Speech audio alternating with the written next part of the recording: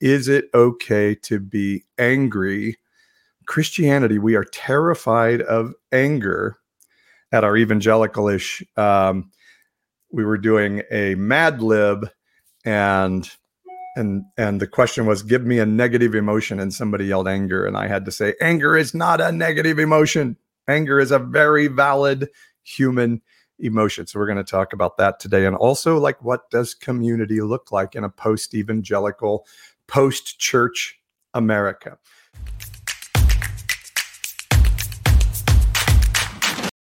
All right, so I'm going to talk about some current events. Then we're going to talk about anger, which probably these current events will lead you to that, and then communities. My current events are always like, how is the church affecting our culture today? And so Ginny Thomas, Virginia Thomas, the wife of Clarence Thomas, testified in front of the January 6th committee. We're told that she believes still that the 2020 election was stolen and that Donald Trump is still the rightfully elected president of the United States. Now, let's be very clear.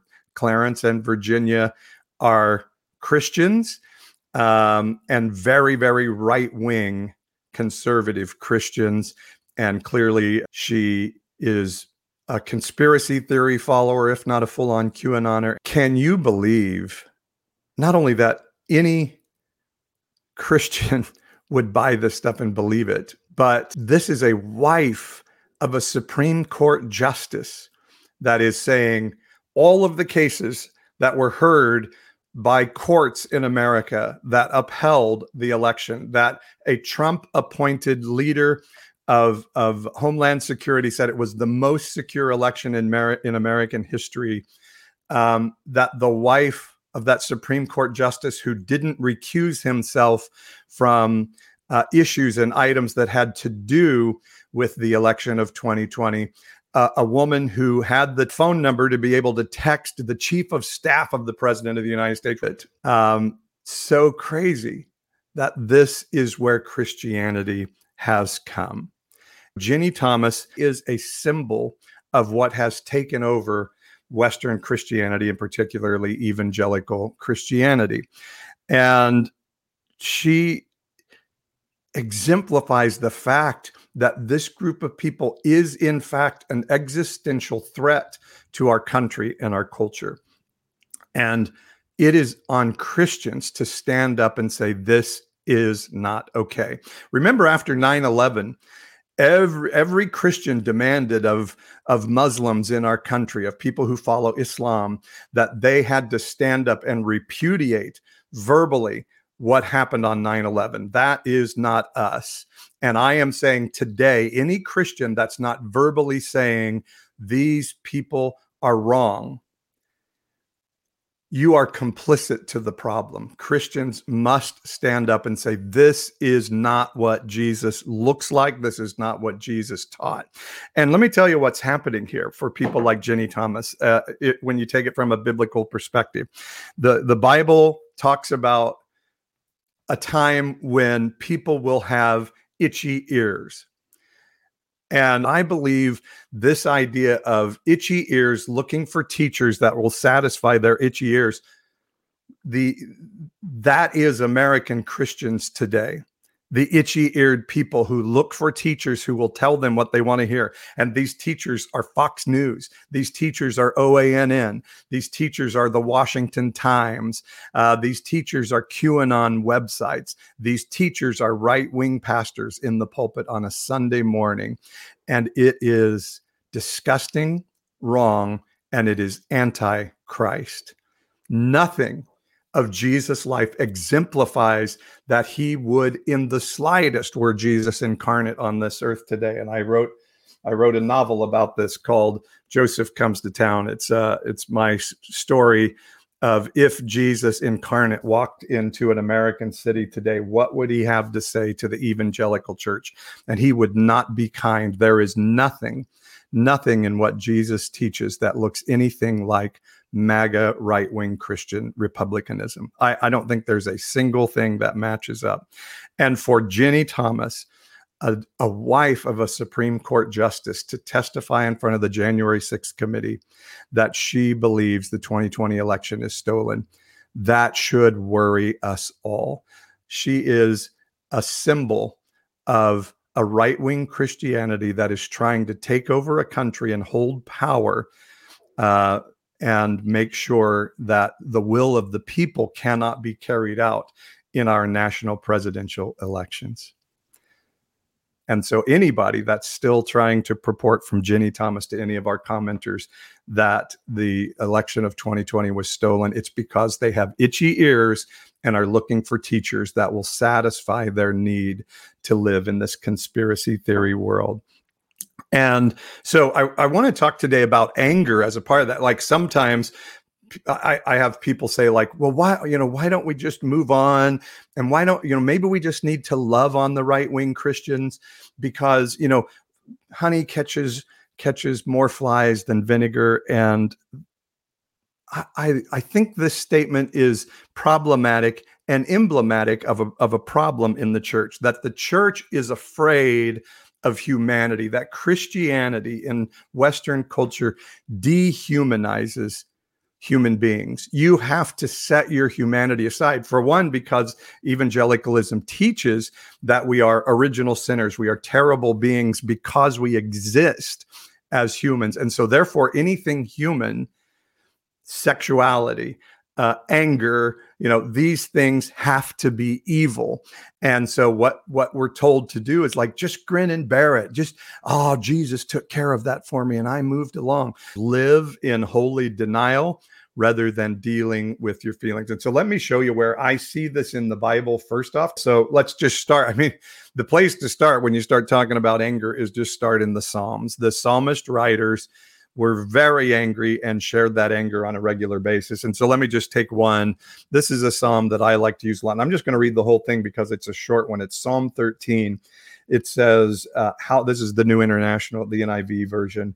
It says, how long, Lord, will you forget me forever? How long will you hide your face from me? How long must I wrestle with my thoughts? Day after day, and day after day have sorrow in my heart. How long will my enemy triumph over me? Look on me and answer, Lord my God. Give light to my eyes, or I will sleep in death, and my enemy will say, I have overcome him, and my foes will rejoice when I fall. But I trust in your unfailing love. My heart rejoices in your salvation. I will sing the Lord's praise. He has been good to me. And I always want to put the caveat in that I don't believe God is a patriarchal guy sitting on a throne in heaven.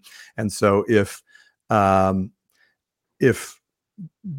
throws you to hear I just know that I'm just reading from our tradition of scripture and not necessarily saying that I believe God is a man sitting on a throne somewhere in heaven. Sorry, my hair's such a mess today. But so what do we hear in this psalm? We hear deep, painful, horrible pain being expressed towards God. Sometimes I'd be able to say, well, I can't be angry at God. Well, the psalmist was very angry at God. Job accuses God deeply in what is a poem. Job is not a literal story. Job is a poem, a metaphorical poem to teach on something. And Job has strong, deep, chapter after chapter accusation of God. Says, you're not fair, God. You're not a just God. And Psalm 13 is saying, how long? Like, you made promises, God. I've believed in things. How long? And so it's this deep anger. And it does come back at the end and say, but I have hope. But don't see that as like everything has to be resolved in a 22-minute sitcom. You can be angry as long as you need to be angry. Anger is a process of starting to realize an injustice has occurred. It occurred to me, because sometimes we can compartmentalize and say, oh yeah, that terrible thing happened to me, but I've sort of separated it from myself because that's what our psyche is built to do and does it amazingly. But then realizing, no, wait, this happened to me. And then what happened was wrong. And what happened was not my fault. Because quite often when we're a victim of abuse, we're trained to believe this abuse is happening to me because of me. It is my fault that this is happening. And so we have to be able to say, this happened to me and it was wrong and it was not my fault. And so the psalmist is in this deep, wrenching pain. And so we say, oh, well, the psalmist can be angry, but Jesus, he was just sweet to people all the time. Jesus never got angry. Jesus was just walking around in love to everybody all the time. Well, that is not true according to the Bible. Matthew 17:17, the disciples were trying to do this healing and couldn't do it. And Jesus speaks out of frustration with the guys around him and says, and Jesus answered, Matthew 17:17, "O faithless and twisted generation, how long am I to be with you? How long am I to bear with you?" Jesus expressed frustration. We see it again in Matthew 12, where Jesus is speaking and his mom, the Virgin Mary, Jesus' mom, and his brothers have come to get him because they believe he's lost his rocker, because he's not a MAGA Christian. He's not going with the cultural norm. He's standing against status quo. And so his mom and brothers have come to get him. And this is important for many of you to know, who, as you're deconstructing your politics and your faith, have family and friends around you questioning, have you lost your mind? Why don't you have itchy ears like us and listen to Fox News and OAN and QAnon to get your information so that we can do our research together? You can say what Jesus did here in Matthew 12:12, when they came to get him, and they say, "Hey, your mom and brothers are outside. They're here to see you." Jesus says, "Who is my mother?" Jesus says this about the Virgin Mary of all people. He says, "Who is my mother and who are my brothers?" Pointing to his disciples, he said, "Here are my mother and my brothers. For whoever does the will of my Father in heaven is my brother and sister and mother." So this is Jesus saying, the Virgin Mary over there, by the way, I don't believe she was a virgin when Jesus was born. The Virgin Mary over there and my brothers, that's not my family. They have crossed a line and I have to build a boundary. This is my family here. This is the community I'm chosen. There's my family of origin. Here is my family of choice. And that anger is okay. Building those boundaries to say, hey, my family doesn't get to treat me this way is not only okay, it is modeled by Jesus. And how did Jesus deal with all this? We see over and over again. He gets away, has time of silence and meditation and restoration of his identity. And that's how he continued to walk through and know what his purpose was. And even when somebody very close in would violate his purpose, like Peter saying, "You're not going to go to Jerusalem because that, something bad will happen down there." Jesus says, "Get behind me, Satan." He says, "I have a boundary, Peter. You're close in. This is hard enough. You don't get to say this stuff to me." That anger is okay and modeled by Jesus. And then he would take it to the Spirit of heaven and say, "Help me remember my identity and walk through this." Anger is not only okay, it is modeled by Jesus in the Bible. And so Christianity, having determined that all humanness is evil, discourages us from being in righteous anger and tells us, stuff it and move it along. Stuff it and forgive and forget. Stuff it and say, I gave it to Jesus at the cross and he took care of it. And I'm telling you that is not biblical. I want to talk about this then in terms of, if we're building those boundaries, then what does community look like in this season?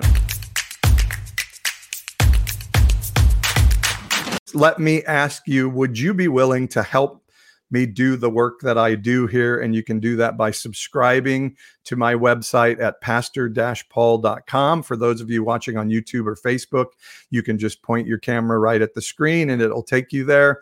Also, my Venmo QR code is there if you'd like to just give a one-time gift to help. I do hours and hours of free content every week, and I do that by selling subscriptions, selling my coaching services, selling my deconstruction youth services. And you can find out all of that at pastor-paul.com. This is my purpose, and what I'm supposed to be doing is sharing with you guys. And the way I do that is through subscription, and you get some cool stuff, some cool access by subscribing. I'm starting a new thing called the E-Inspire Daily Thoughts. Now, I may not post an E-Inspire on the website every single day, but just like what I'm thinking about and what's going on in my head, I'm going to post that on the website on a regular basis. And you can only get that by subscribing for $5.99 a month. And I want to build up that subscription base so I can keep serving you guys with free content. And then check out if you are in deconstruction and you're struggling with questions like, who is God? What is the Bible now? What does sin look like in this season? I walk through that in personal coaching with people in Deconstruction U. And then if you've sort of had your identity overturned by losing that religious space, I have Reconstruction U, where we start to work on your emotional and spiritual well-being together. So go check it out, pastor-paul.com.